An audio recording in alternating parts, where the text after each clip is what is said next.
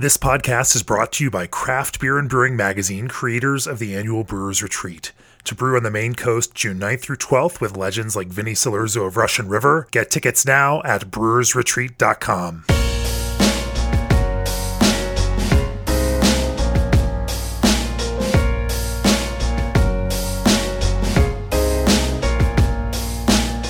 Welcome to the Craft Beer and Brewing Podcast. I'm your host, co-founder, and editorial director of Craft Beer and Brewing Magazine, Jamie Bogner. My guests on the podcast today are Kristen and Ryan Scott of Odd 13 Brewing in Lafayette, Colorado. Welcome, Ryan and Kristen. Thank you very much for having us. Howdy. Of course. We're going to get to a conversation here in a second, but first, G&D Chillers is the industry's premier choice for glycol chilling and sets the standard on quality, service, and dedication to their customers' craft. For 25 years, G&D has led the way on custom innovative solutions that match brewing customers' immediate and future needs. Thinking outside the box, whether it's a simple relocation of a utility connection for a complex buildup or ground-level design and engineering, G&D is ready to meet the challenge. Contact G&D Chillers today for your chiller sizing needs at 1-800-555-0973 or reach out online at gdchillers.com. Also, Hopsteiner is a sixth-generation global hop supplier dedicated to delivering the finest hops and hops products available. As a vertically integrated hops supplier, Hopsteiner advances the industry as one of the foremost international growing, breeding, trading, and processing firms in the world. Hopsteiner ships hops globally and partners with breweries of all sizes, offering unique hops varieties and innovative hop products designed to enhance flavor, aroma, consistency, and flexibility for brewing and beyond. Learn more at hopsteiner.com. Cool. Welcome to the podcast, Kristen and Ryan. Thank you. Thank you. Before we get started, I want to mention for anybody who out there is listening and had any intention of buying a ticket to our Brewers Retreat up in Maine in June, there's 2 tickets left. So hop on that as soon as you can. We expect it to sell in the next day or two. Let's talk about brewing with Odd 13, Ryan and Kristen. Happy to do that. You know, I was looking through things because I had a stat in mind, and one of my stats is that, and I track all the beers that I consume on Untappd, not to rate them because I don't do that, but just to keep track. When I do best of for the year, it's great to go back through, download that database, look through the 2,000 beers. Odd 13's Codename Superfan has the honor of being the second most checked in beer by me. So of all the beers that I drink, I have drunk Codename Superfan more than every other beer but one. Appreciate that. So what is the one? Oh, we can't talk about that today. We've already had a podcast with them. Let's not make it about that. No problem. Yeah, I appreciate that. That's our flagship beer. It's what we brew the most of. And it was actually the first hazy IPA brewed in Colorado. That beer... That might be the reason that I have checked it in the most. Yeah, that beer has been largely unchanged in terms of recipe since early 2016. We started brewing it in October of 2015. So it originally started out as a mistake by one of our brewers. The very first batch of it got dumped. He was dosing the bright tank with some acid to just adjust the dryness of the mouthfeel, and misplaced a decimal point. So the very first batch of Codename Superfan was a sour IPA that ended up down the drain. But I saw enough promise in it that I let him do it again. So tell me about Codename Superfan and how the idea to brew that kind of beer came about, what you were inspired by, and how you decided to make a beer like that, something that was your own. Because the way that you make it is not necessarily a copy of anybody else out there. It's very much, specifically your beer. And as you say, you've kept it that kind of with that same kind of focus since. And I think there was a yeast change somewhere along the way, if I'm not mistaken. But so we switched. At one point, we did switch yeast vendors. It is allegedly the same strain from a different vendor. Yeah. Don't want to get too far down that road. Okay. For legal reasons, but tell me about the inspiration and how you kind of ideated a beer and then went about kind of bringing that idea into fruition. Yeah, absolutely. So the genesis of the idea was our head taproom brewer at the time. He was our head brewer, our only head brewer at the time. His name is Brandon. He is from the East Coast, and he went on a bachelor party in Vermont. And as part of the bachelor party, they ended up at Hill Farmstead, and he was kind of inspired by the types of hoppy beers that they were doing, not specifically just their IPAs. their pale ales and everything as well. And came back and asked me if he could pilot it through the tap room, and that was the aforementioned sour hazy IPA batch. I think we were just ahead of the game on that one. Yeah. But some people, that's all the rage these days. But if only you kept with that. Yeah. He piloted it. Prior to that, we were very much more of like a traditional West Coast type brewery in terms of our hop focus. We were known for a red IPA called Eric the Red and a West Coast double called Papa Salinas. And I tried the beer. I saw the promise in it, and from there, I just knew that this was going to take off. This, like I said, this was 2015, so the real the bulk of the haze craze hadn't really hit yet. Sure. And it's weird to think about like this entire era of hazy beer, hazy IPA that we're experiencing really got started in the East Coast 2012, 2013, and then hit the rest of the country right around mid 2015. That's less than 4 years ago. Yeah. So we started looking at hop contracts and what we had contracted for the next few years and what we could make fit into the beer.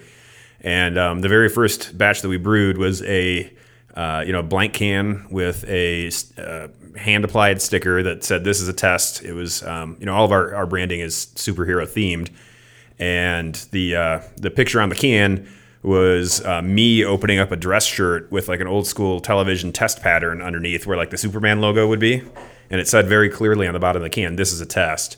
We ended up going through, I think, 4 test iterations before we kind of settled on a final version of the beer. We swapped a few hop varieties in, swapped a few out, upped the bitterness, lowered the bitterness. Those. I think I had 2 and 4 before it kind of became a final beer.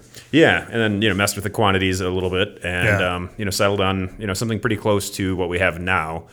We eventually did later on in early to mid 2016 drop out one of the 4 original hops before we settled on what we have now, which is Citra, Simcoe, and Equinaut. It originally also had Amarillo. So. Why the change? I didn't feel like the Amarillo that we had access to at the time was adding the things I wanted to the beer. Okay. I was just getting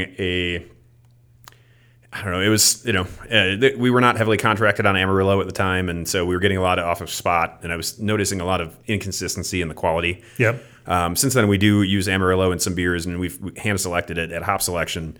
But back then, I just wasn't pleased with what we were getting from it. Sure. So we pulled it out and replaced it with more Citra at the time.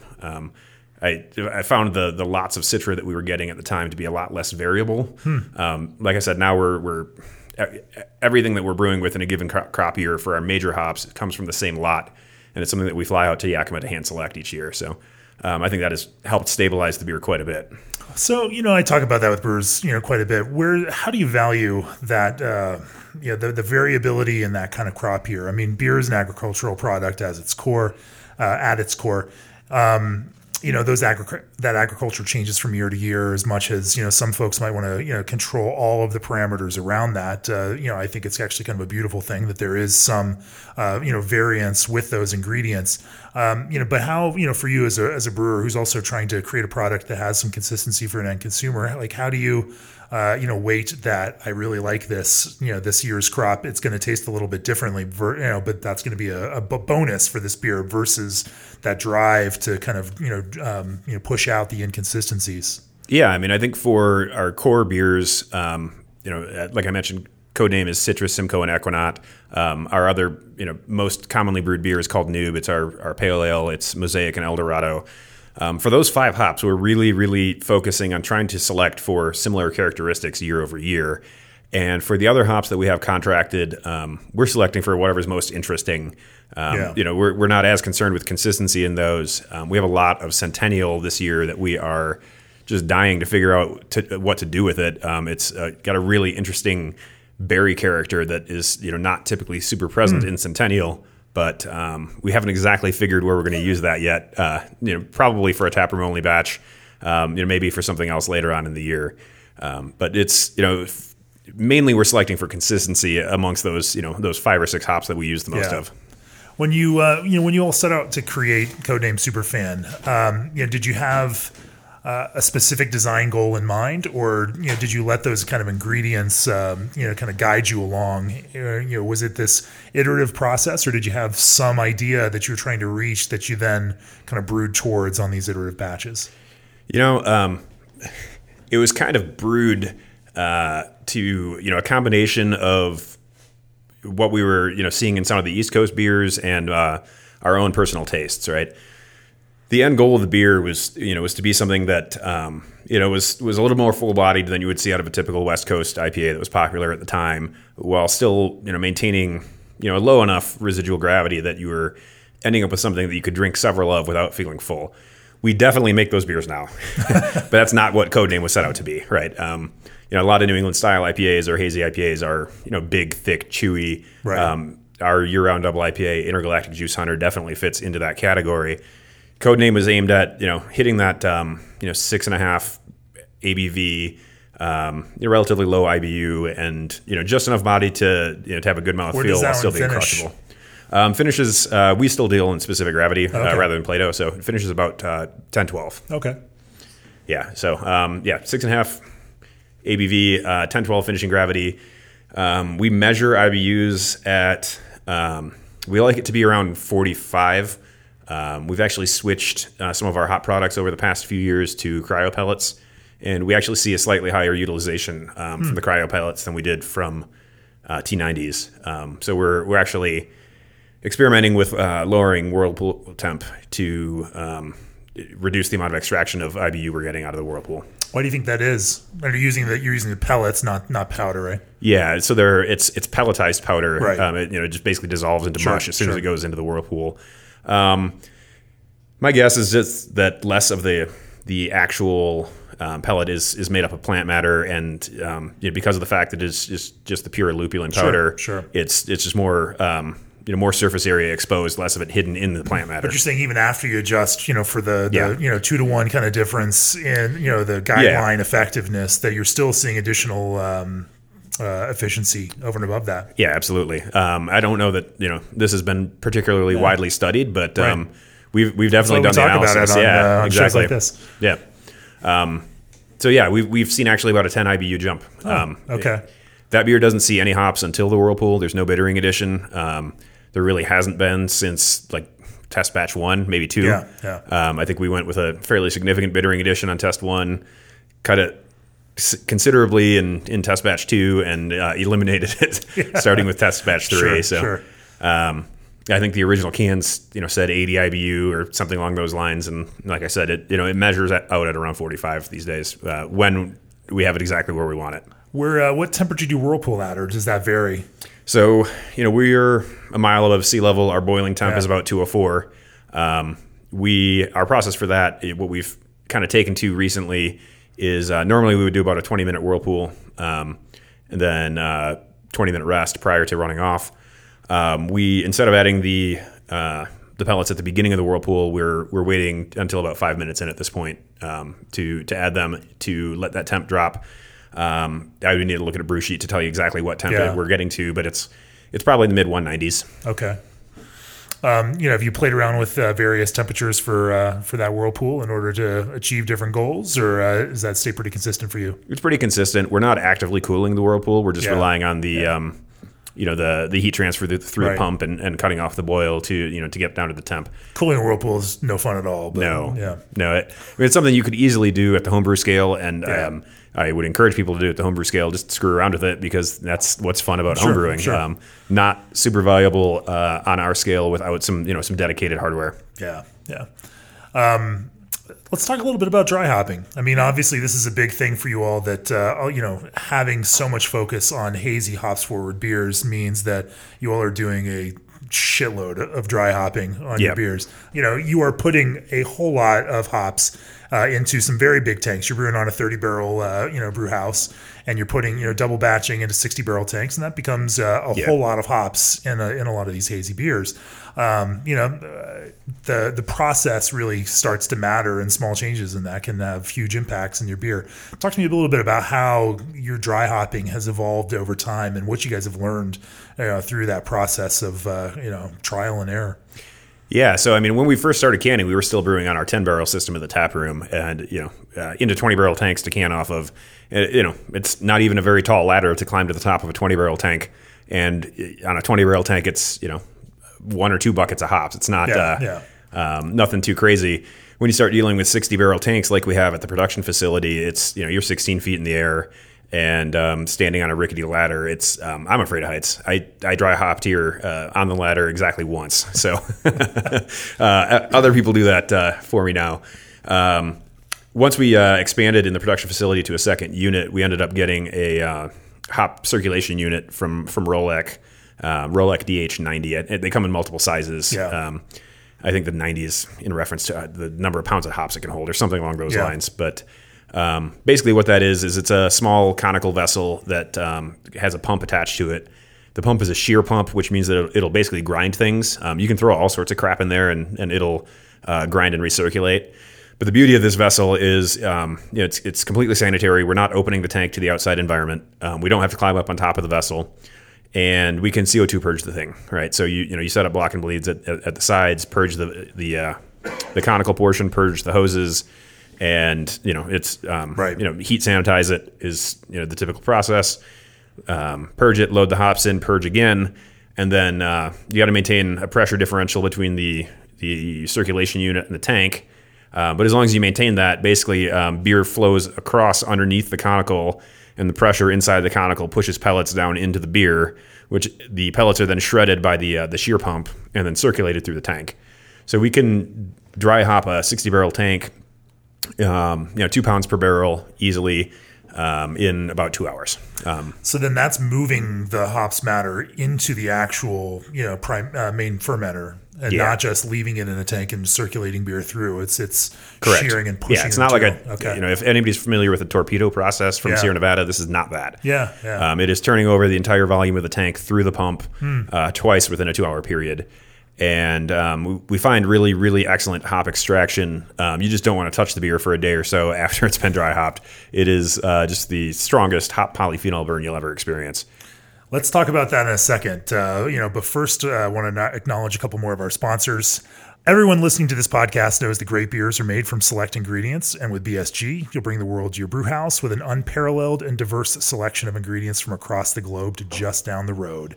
Their dedicated customer service team and industry experience provides you with the assistance you need every step of the way. Let BSG be your supplier of choice for products essential to making great artisanal beverages so you can stay focused on your craft. For more information, visit them at bsgcraftbrewing.com or contact them at 1-800-374-2739. Also, this episode is brought to you by the Craft Brewers Conference and Brew Expo America, America's largest craft brewing industry gathering. Join your peers April 8th through 11th in Denver. Details at craftbrewersconference.com. That was a fantastic segue for you to pour me another beer. I appreciate that. Yeah, give us a little time to regroup here. For sure. And so, you mentioned the polyphenol hops burn that came out of, from that dry hopping process. That's something that brewers across the country and home brewers as well are trying to, kind of wrap their heads around, a problem that everyone's trying to solve for, because as tastes shift towards more and more, intense hops flavors, and we start talking about hops, dry hopping loads, not in 1 pound, numbers, but 10 pounds or sometimes more, as things get absolutely absurd. How, you've gone through some of that yourself. There was a phase where, those where Odd 13 beers, hoppy beers had, a little reputation for coming out with a little bit of burn. Absolutely. Might want to let them, sit for a week or two before they're mellow and ready to drink. But I know you and as well as a lot of other brewers have been trying to focus on how you can tame some of that in order to make that beer more palatable, straight out of the gate, without causing the intensity and the positive aspects of that flavor to decline. So, talk to me a little bit about how you all are managing around that. Yeah, I mean, I think we really would see that polyphenol burn creep up once we were hitting around 4.5 to 5 pounds per barrel total hop load. A pretty typical scheme for us would be something around 1 pound per barrel in the whirlpool, and then depending on what we were aiming for in the the finished beer, anywhere from 2 to 6 plus pounds in the dry hop. I don't think we've gone much more than 6 or 7 pounds per barrel in the dry hop at this point.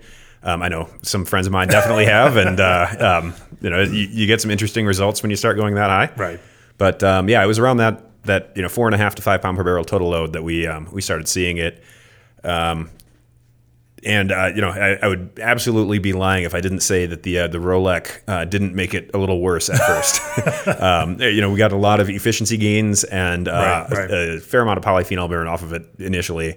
How did that Rolec also speed your process up? I mean, I imagine that if it's shearing and recirculating, that it's doing a much more effective job of intermixing hops with the beer. Oh yeah, I mean, dry hopping Codename used to be a 2-day process. It was dump the hops in through a port on the top, wait a day for them, or half of the hops, wait a day for them to settle through the beer, and then dump the the second half the second day. Now that's a 2-hour process, right? So it's it shears the hops, circulates them throughout the beer. The thing is, we're not gaining 2 full days back because of the fact that we need to let the beer rest a little bit longer because of that shearing process. I find that the overall quality of the beer is better with the Rolec, but we've definitely had to take some changes to our process to make things not quite so burny these days. So, yeah. So among the things that we've done. For our single IPAs, typically it is a single dry hop. Codename, for instance. I'll just use that as kind of the canonical example here. We will wait till about 2 days after terminal. We will drop yeast, harvest if we're going to repitch, or just dump it if we're done, and then dry hop with the Rolec, and we'll typically go 3 to 4 days from dry hop before we cold crash the tank for transfer to to package. That's the total dry hop load on Codename is around 2 to 2.25 pounds per barrel. If you translate it into T90, obviously we're working with cryo for a lot of our hops at this point, so the calculation isn't exactly that. But any of the hop load totals that I'm talking about are translated into T90 mentally for me. Okay.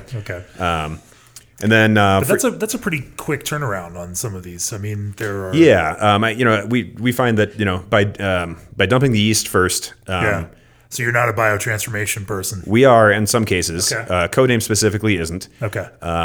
We definitely do some fermentation hopping on other beers, but we find that by dumping the yeast first and then dry hopping after it's terminal and diacetyl is cleaned up, that we are able to avoid a lot of that burn.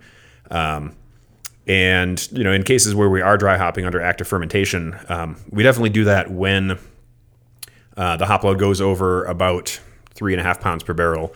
We'll split the dry hop into a fermentation hop and a dry hop. So it'll go. The fermentation hop will go in 1 day after high Kreuzen. What we find is if we push all of that back to when we would normally dry hop, that's when we see a lot of that polyphenol burn.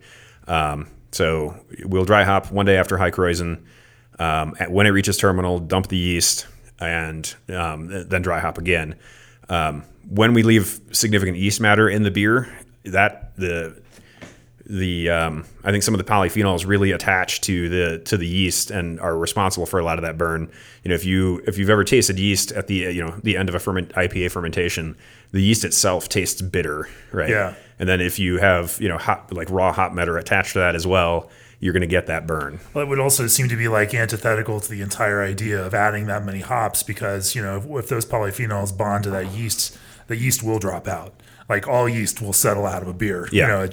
It's just what yeast does. It's too large to stay in solution. And so it'll drag that hops character that you've now spent so much money in hops to put into that beer and just take it right down to the bottom of that package. Absolutely. So not necessarily what you're going for there. No, but we do find that the fermentation hopping does have some of those biotransformative effects. I am not going to pretend that I know the specific science behind that. That's not my background. But it is qualitatively a different hop character. If we took the exact same hop load and added it in during one day after High Kreuzen versus 2 days after terminal. Even before anything drops out, the ester profile and the biotransformative effects of the yeast just cause it to taste different. Yeah. So we're kind of relying on that for some of the more heavily hopped beers to create, like layers of hop complexity, right? It's not just a, straight Citra bomb or something along those lines. What from a sensory perspective, how would you articulate or describe some of the differences in that flavor? Man, I love this question because every engineer brewer that I talk to has the hardest time trying to articulate this. Absolutely an engineer brewer. My background is in software engineering, it's difficult to articulate. It is. I would say it is, for lack of a better word, I would say the hop character is a little bit rounder and maybe covers a broader spectrum of flavors after it's been through fermentation. Whereas I feel like, with our beers that we just dry hop after terminal, it's more of a pure expression of what the actual hop flavor is, flavors and aromas. It's like, oh, that is, so one thing that we do is all of our year-round beers, year-round hoppy beers are differentiated in terms of the core hop profile. So Codename is primarily Citra and Simcoe. Noob is exclusively Mosaic and Eldorado, and Juice Hunter is primarily Galaxy and Amarillo with some Simcoe in there as well. So we're really trying to differentiate the hop profile between each one. And the difference between those three beers is Juice Hunter gets a fermentation hop, and I find the hop character to be extremely pronounced, but a little bit less specific, like varietal specific. There's definitely a strong Galaxy component to it because that beer is intended to highlight Galaxy. But when I taste Codename, I taste Citra and Simcoe. And when I taste Noob, I taste Mosaic and Eldorado. That's kind of the way I would describe it, is the post-terminal dry hop is more of a pure expression of a specific hop characteristic and less kind of generically fruity. Okay. So that's what I get personally. That makes sense. Yeah. Yeah. It's tastes like the hop and those characters in the hop and not just the flavors that hop produces. Yeah. Yeah. It's more easily identified as a specific variety is, I guess, probably the easiest way for me to describe it. Right? Yeah. That is Citra. That is not Citra and a whole mess of esters. Not mess in a bad way, but Sure. Sure. Yeah.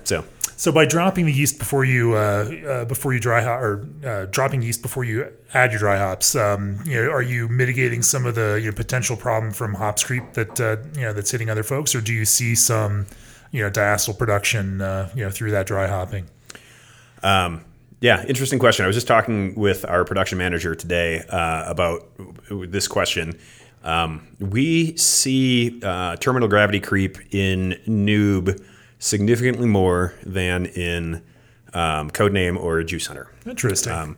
The interesting thing about that is Codename. And that's the smallest beer of all three. It is. And Codename, it's not like it's a yeast strain thing either, because Codename and Noob share a yeast. Mm-hmm. So Codename and Noob are Conan, traditional heady topper yeast, also used by Hill Farmstead. At least it was at one point. I don't know if that's still what they're using. Whereas Juice Hunter is LA3, right? Yeah. So it's actually LA2 that we get from Inland Island, but it's the same strain, right? Yeah. And so it's not like Codename and Juice Hunter share a yeast, and Noob is the odd man out there. So the variables we're exploring there is that the grain bill for Noob is different. The grain bills for all three beers are different. Codename is two-row and wheat. Noob is Vienna and rye, and Juice Hunter is pills and oats.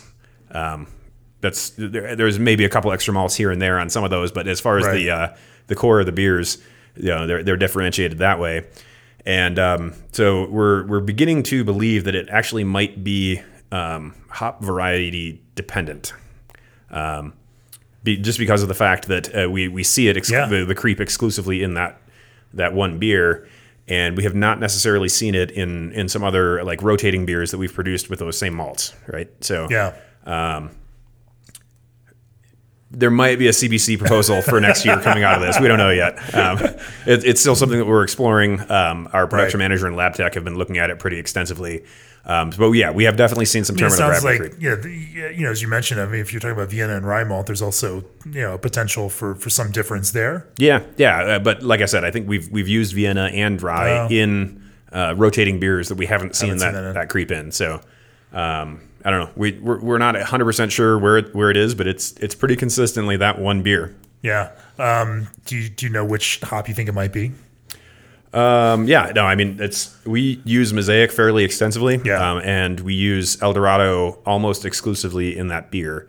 There's not a lot of beers that we use El Dorado in. My guess might be El Dorado, but non-scientific, completely anecdotal. Completely anecdotal, not scientific. I think we're going to do some of the science to try to figure that out, but we're not there yet. I know, Jason Perkins and Tom Shellhammer, when they did their experiments, I mean, they were using Cascade in, re-dry hopping finished cores. And even that, caused, re-fermentation, even on the finished beer. And so it certainly could be more than one hop variety, but there may be some that are more or less sensitive than others when it comes to that. Yeah, I'm not saying necessarily specifically El Dorado, but that seems to be in our process and, the ingredients that we commonly use, one of the things that is different about that beer specifically. So it's so interesting. This kind of conversation in your experience and this kind of shared oral experience between brewers becomes the way that everyone learns. There's not a textbook that says this is how to do it and this is what's going to happen when you do this, because like we said, frankly, before, we're about 4 years into this whole style of doing this. It is way early days, and everybody is learning along. And so you contribute knowledge, you share knowledge, and you take knowledge from those that have gone through it, and it's kind of an interesting process where craft beer is right now. Yeah, absolutely. It's been we've learned a ton about the just the entire process of making these beers. Back to hop burn, there's definitely some variety dependence there, right? Some of the higher oil content hops are definitely more prone to it. We've seen a lot of Galaxy beers that we've produced, Galaxy is both high alpha and high oil in most cases. We tend to notice hop burn being more prominent in beers that feature Galaxy, and that might be a beer that we would be, or might be a hop that we would be inclined to move a significant portion of the dry hop, the Galaxy portion of the dry hop into the fermentation hop, right? So. Without pulling up a brew sheet, I would guess that of the Galaxy portion of the dry hop in Juice Hunter, probably 2/3 of it goes in as a fermentation hop to help mitigate hop burn. And we've definitely seen some other varieties that fit the same thing. Citra, same way.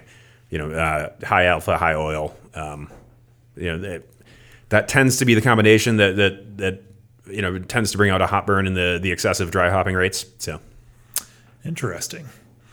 Let's talk. One of the first beer that we were drinking while we were talking was a quad dry hop. Double. Oh, that one's double. That's the double, That's Nelson Sauvin double dry hop, codename Superfan. You have released a quad dry hopped Superfan as well. Yeah.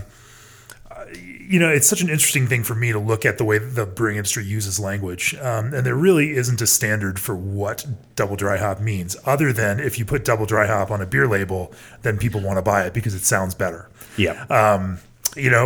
For you all, how do you define the difference between something like double dry hopped, triple dry hopped, or quadruple dry hopped, for that matter?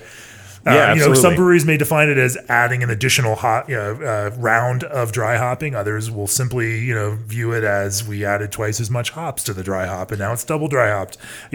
For you all, how do you find some meaning in the language that we use, or does it have any meaning in connection to the language, or are all of these terms simply just marketing? Yeah. So we actually had a very, very similar conversation to this with one of your partners, John Hall. Okay. On his other podcast.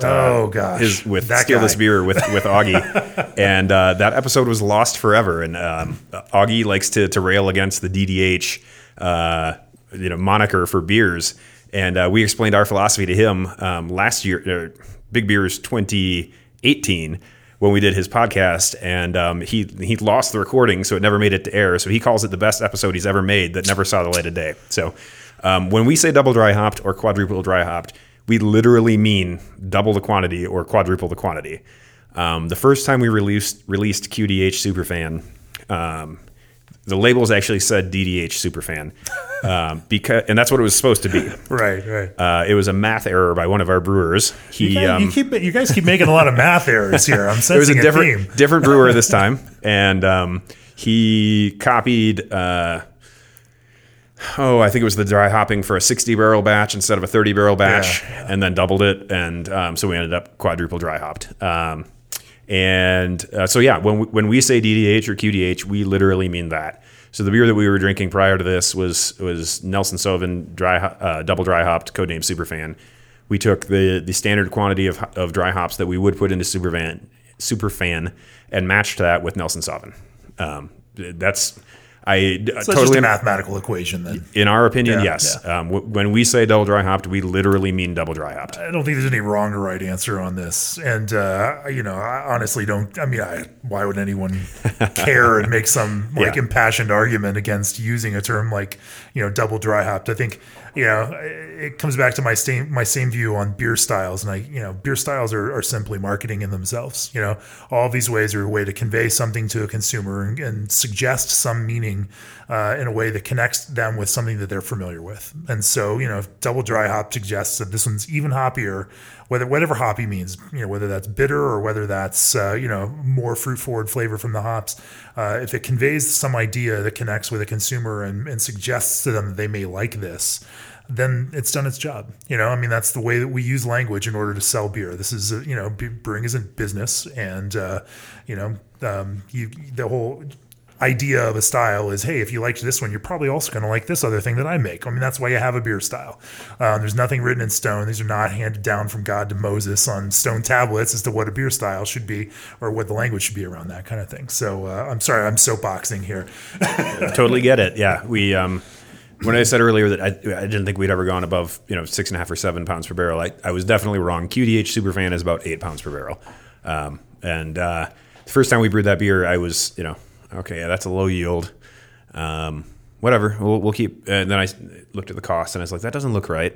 Yeah.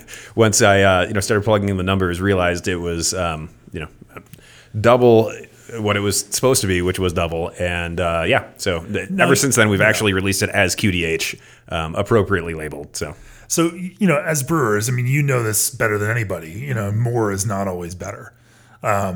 How do you balance, the desire of a consumer to get more and more and more intense and have some new story to tell and help sell this beer in this kind of culture of always new and always fresh and always innovative and exciting? How do you balance that against, that kind of desire as a brewer to make something that is nuanced and expressive, simple and clear, but direct in the way that it communicates this idea of what you want to brew? I think it's a common tension that brewers are, face repeatedly these days. Yeah, like I said before, Codename Superfan has been essentially the same recipe since early 2016, and almost the same recipe since 2015. It is, it's a beer that we were able to get onto the shelf. We just raised the price this year, so it should be on most shelves at $11.99. Up until this year, it was $10.99 for a 12-pack or six-pack of 12-ounce cans. Not 16-ounce cans. Not 16. Yeah, I don't think we could quite do that. But the goal there is to make something that is relatively simple by hazy IPA standards. It's simple. It's expressive. You get some nice yeast esters, expressive profile from the various hops, but it is quaffable. You can have more than one. It's not overwhelming. It's on the shelf at a reasonable price point. And it's still our best-selling beer. We might have beers that outsell it on a very short-lived basis, but if we were to try to bring one of those in as a year-round, Juice Hunter is a great example of this. It initially sold like crazy, and it's still a constant solid product for us. But there's something to be said for that slightly simpler, slightly less overpowering, just chill beer that you can drink several of. And I think both Codename and Noob kind of fit that bill. And the way we satisfy the other half of the consumer base is by constantly releasing rotating stuff. We have our core beers, we have rotators that we do on a monthly basis. Sure. Some of them hit distribution, some of them are taproom only, and that's kind of the the way we satisfy it. So. That has to be a challenge. We were down in Denver last week for our brewery accelerator event, and Chad Jacobson of Kirk and Stave was mentioning that their hope when they launch a new brand is maybe 2 years. That now the lifespan of any new brand that they launch is 2 years, and that is a weird, for old school brewers, that's a crazy, heartbreaking kind of realization to know that you're going to create a new beer, put a new brand out in the market, and if you get 2 years out of it, you're kind of lucky. For you all, you seem to launch, stop, kind of rotate in, rotate out, do it at a way that's maybe not quite as predictable for a consumer, so that they can't necessarily just count on new things, and when they see new things, they want to buy new things because you don't know when that's going to be around again. How do you? Do you have a strategy around how that? Now we're talking about selling beer, which wasn't exactly the focus, but I'm curious about this. Like, how much does releasing a quad dry hopped codename Superfan also turn around and sell more codename Superfan when quad dry hopped isn't around, because you created a point of interest and it reminded a consumer that they enjoy that beer, and then there's a hazy IPA that they can drink larger amounts of because it's not quite as sweet and Or as hot burny, or as as overpowering. I mean, it's one of the reasons why I'm attracted to it and drink a significant amount of it. Thank you. Yeah, absolutely. I think that we use our rotators and our taproom beers as I think the taproom beers are largely a way to experiment with new ingredients and processes that we are potentially looking to incorporate into other beers. We use frequently lots of new or experimental hops, or incorporating fruits, different dry hopping techniques, different fermentation techniques, and then the things that make it into distribution on a rotating basis are maybe a little bit more proven in terms of the things that the ingredients and processes that are going into them, and then then we have our staples of things that are proven, tested, and are exactly what we're looking to do every single time. I think that is a strategy that has worked reasonably well for us. And we've continued to grow every year. We started out very, very small, 10-barrel taproom only brewery, produced 500 barrels in our first year. We did, that was first full year was 2014. We opened in late 2013. So between then and, last year, 2018, we did a little over 7,000 barrels. It's been not, I wouldn't say explosive growth, but it has been, very, very strong, consistent growth by, kind of pursuing that. Yeah. Even before we started doing the hazy beers, it was, a constant rotation of things through the tap room. And what you would see on the shelves at the stores was pretty consistent. But since we've adopted this and scaled our capacity, it's allowed to branch out even more in terms of the variety. I think, consumers enjoy the new thing, but they enjoy having, Old Reliable as well, which in our case, Old Reliable is codename and Noob. Some of the things that we're exploring as far as future ways to do this.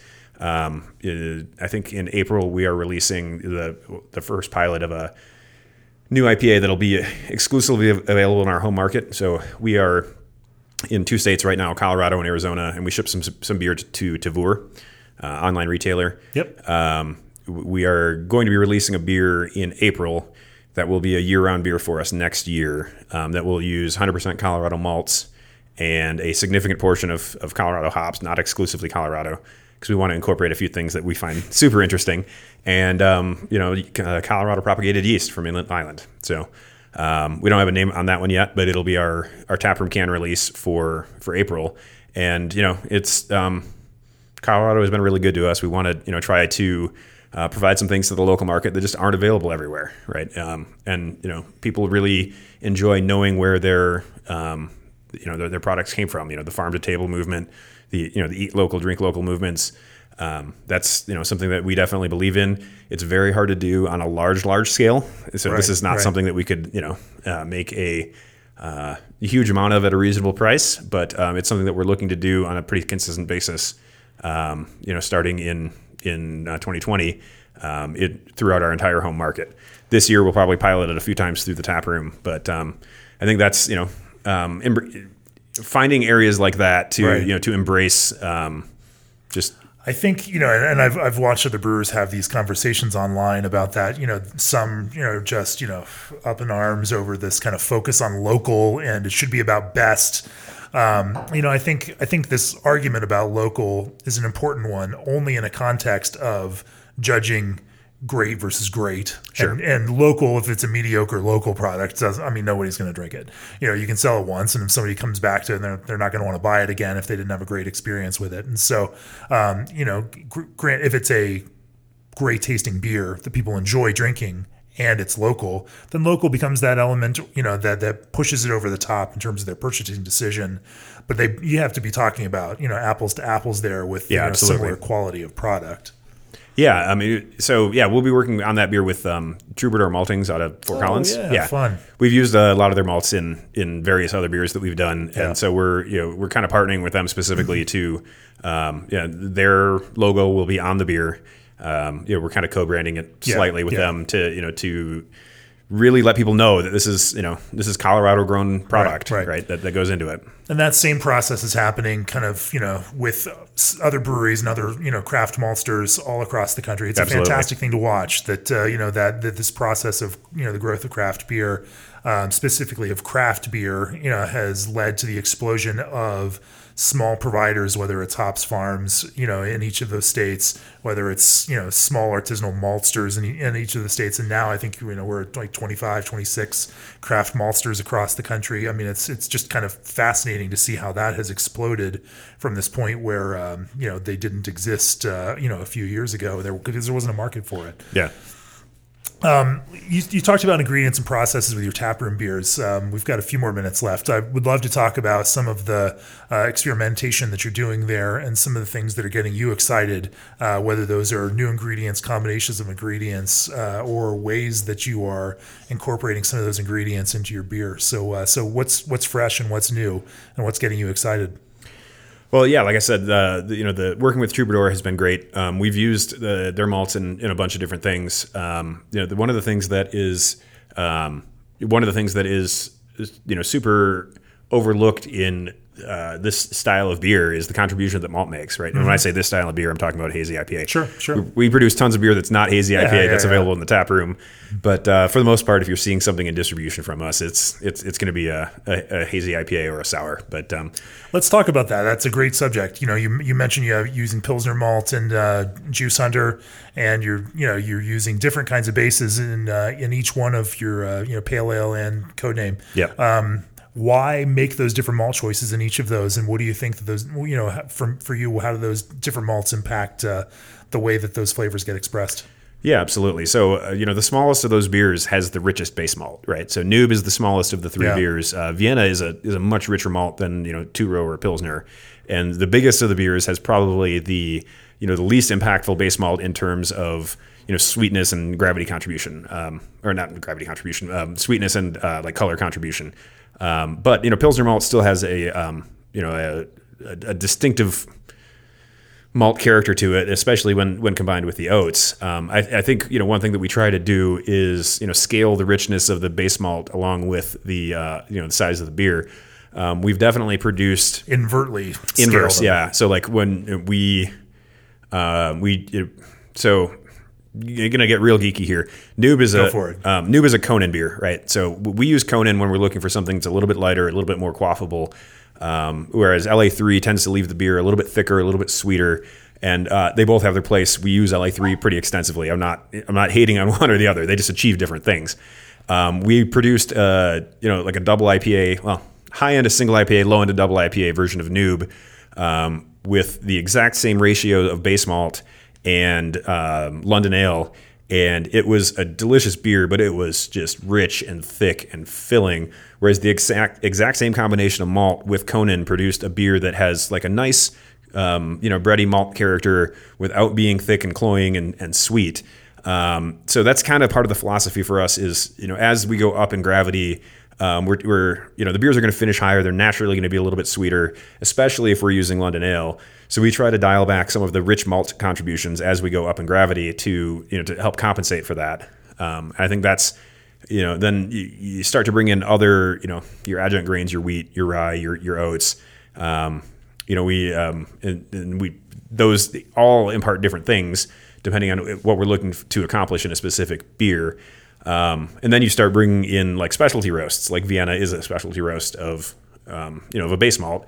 One malt that we really like working with is the Blue Serenade from Troubadour. We've incorporated that. It's kind of analogous to a Vienna, and even some bigger beers, if we use it in a small proportion, it adds just a little bit of a malt richness to the beer that we wouldn't necessarily get from the straight base malt. In this style of beer, we really try to stay away from crystal malts for the most part. Yeah. We might use like a Weyermann Carafoam. That definitely does get used in both Codename and Juice Hunter in a very small proportion, just to lend a, we feel like it lends a small amount of sweetness and mouthfeel characteristic, but it's not a prominent component of beer. And you do that in order to avoid some of the oxidative characteristics that some of those more crystal malts are. Yeah. Hoppy beers with crystal malt taste great when they're fresh, and as that malt oxidizes, I think it turns into just a mess. Like I said, our original flagship was a red IPA called Eric the Red that on draft in the tap room was excellent. In cans was very good, but I think that the freshness level in cans, the cans are more susceptible to oxidation than kegs, just by virtue of being volume. Volume to surface area and all of that. And not being counter pressure filled like a keg, right? Right. So, people like beers that are I feel like Eric the Red was, or the Red IPA in general was almost in some ways a predecessor to the New England IPA thing. It's a balanced beer with a little bit of malt character and pretty significant hop backbone to complement that. And I think the rounder, softer mouthfeel and lower bitterness of the New England IPA satisfies some of the same things, but is applicable to a broader audience, right? The interesting thing is if you cut the crystal malt out of Eric the Red and replace that with oats, you actually have a pretty bitchin' New England IPA recipe. And we cut the bittering hop, so you cut the bittering hop and replace the crystal malt with oats, and change the yeast from a West Coast yeast to a London Ale or a Conan. The recipe was almost identical, and we actually produce a beer now called Eric's Ex-Wife, which the joke is, she got all the hops in the divorce because it's effectively the same recipe. Eric the Red is actually named after a friend of mine. He's not divorced. He's happily married, just had a second kid. Love you, Eric. But the beers we were producing before we were producing New England IPAs followed a lot of the same hopping schemes, where it was small bittering addition, big whirlpool, and even bigger dry hop. I think that evolution from the hoppy red to New England IPA was kind of a natural progression for us, just based on the recipes we were already formulating. Are there any other flavor impacts? You mentioned richness, of that kind of malt base. But are there specific flavor impacts outside of just how those contribute to that kind of sweetness and that mouthfeel? Yeah. The only other crystal malt that we will really use in any significant, I won't even say it's a significant portion. It might be 1.5%, maybe 2% at the highest is honey malt. I think it has, just that tiny bit of sweetness it's honey malt. For those that don't know, it's a relatively low, roast crystal malt produced by Gambrinus Malting. It is that little bit of sweetness to accentuate some of the mouthfeel characteristics, and I think there's the beer we're drinking now actually has an equivalent. It's not honey malt or anything crystal. But it's a fairly rich base malt that provides like a sweetness and a textural component that helps balance out a lot of the hop characteristics. So. The beer we're actually drinking is called Sip the Magic Dragon. It's a Vermont-inspired double IPA. So, but yeah, it's we're looking the textural component and then a little bit of sweetness to balance the hop character is what we're looking for in malts, and we're looking for everything to be pretty balanced. So, why is this called a Vermont inspired double IPA? What's different between a New England style and a Vermont style? I mean, Vermont style is, we consider it a sub-style of New England style, right? Okay. So the original, the old school Heady Topper, Double Sunshine, some of the Hill Farmstead double IPAs, that kind of characteristic style of beer compared with the more modern New England style doubles was, significantly more bitter. It's this probably calculates at 80 or 90 IBU. Doesn't quite drink like that, Right, but right.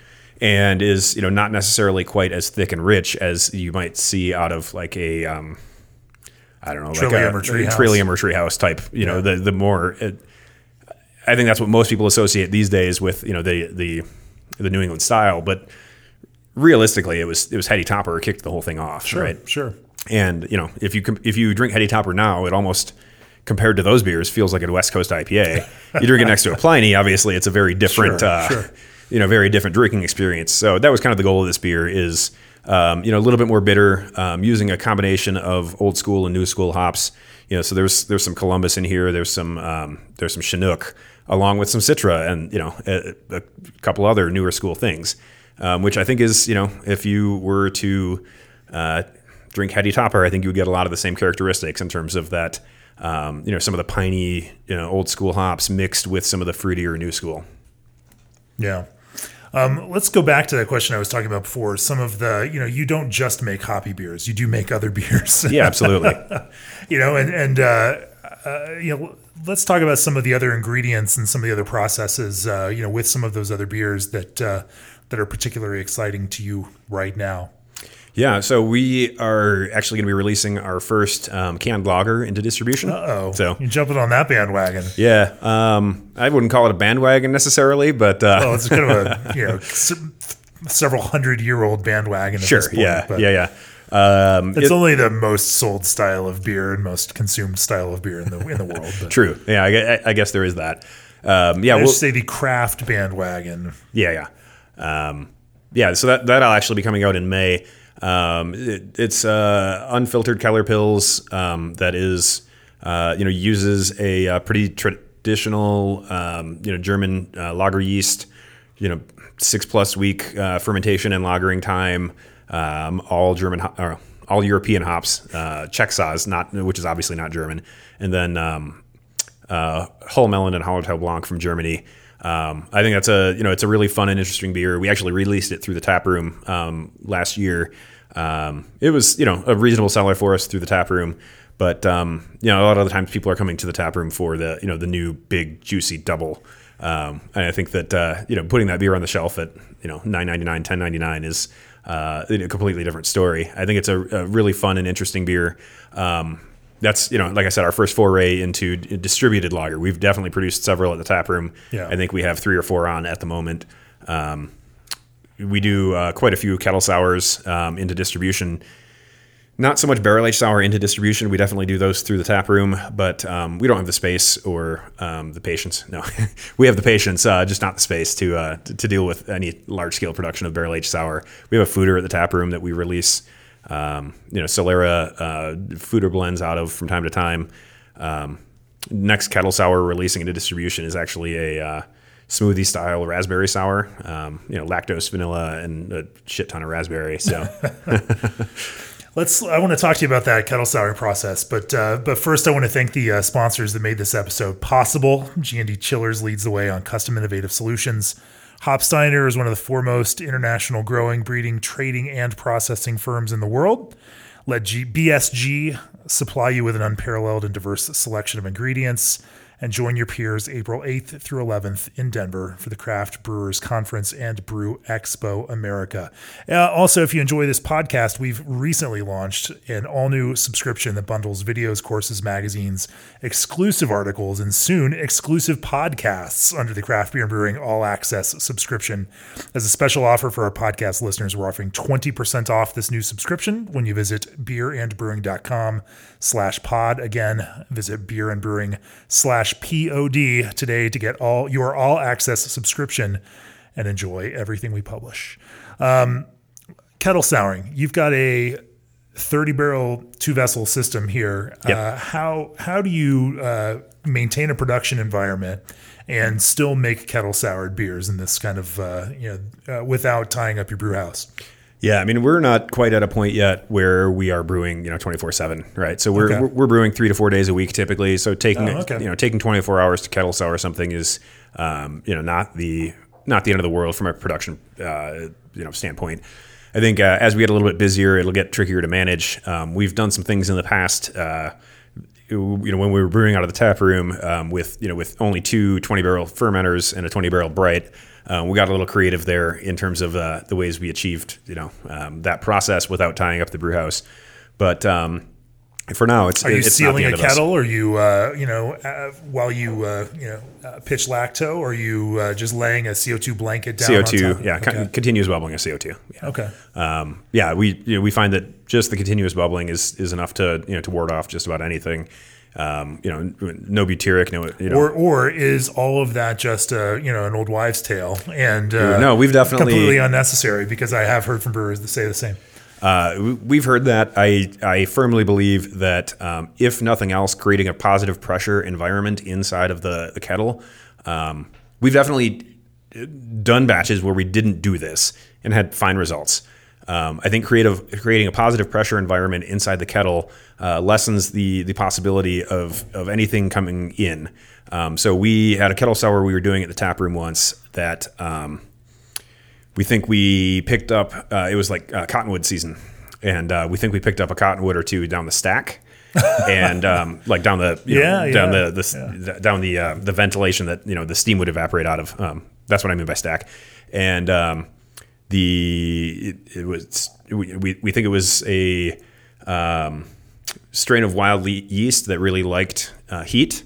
We came in the next day and the kettle was like it was croisoning out the manway onto the floor, and the entire room smelled like Parmesan cheese.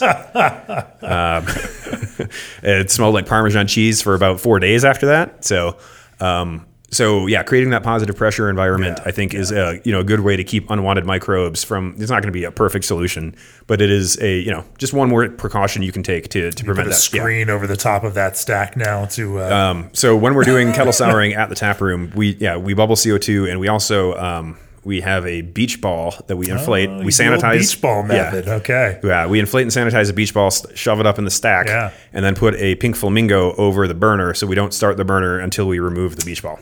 It's a good mnemonic device, to remember that. Yeah, so creating that positive pressure environment, I think, is important.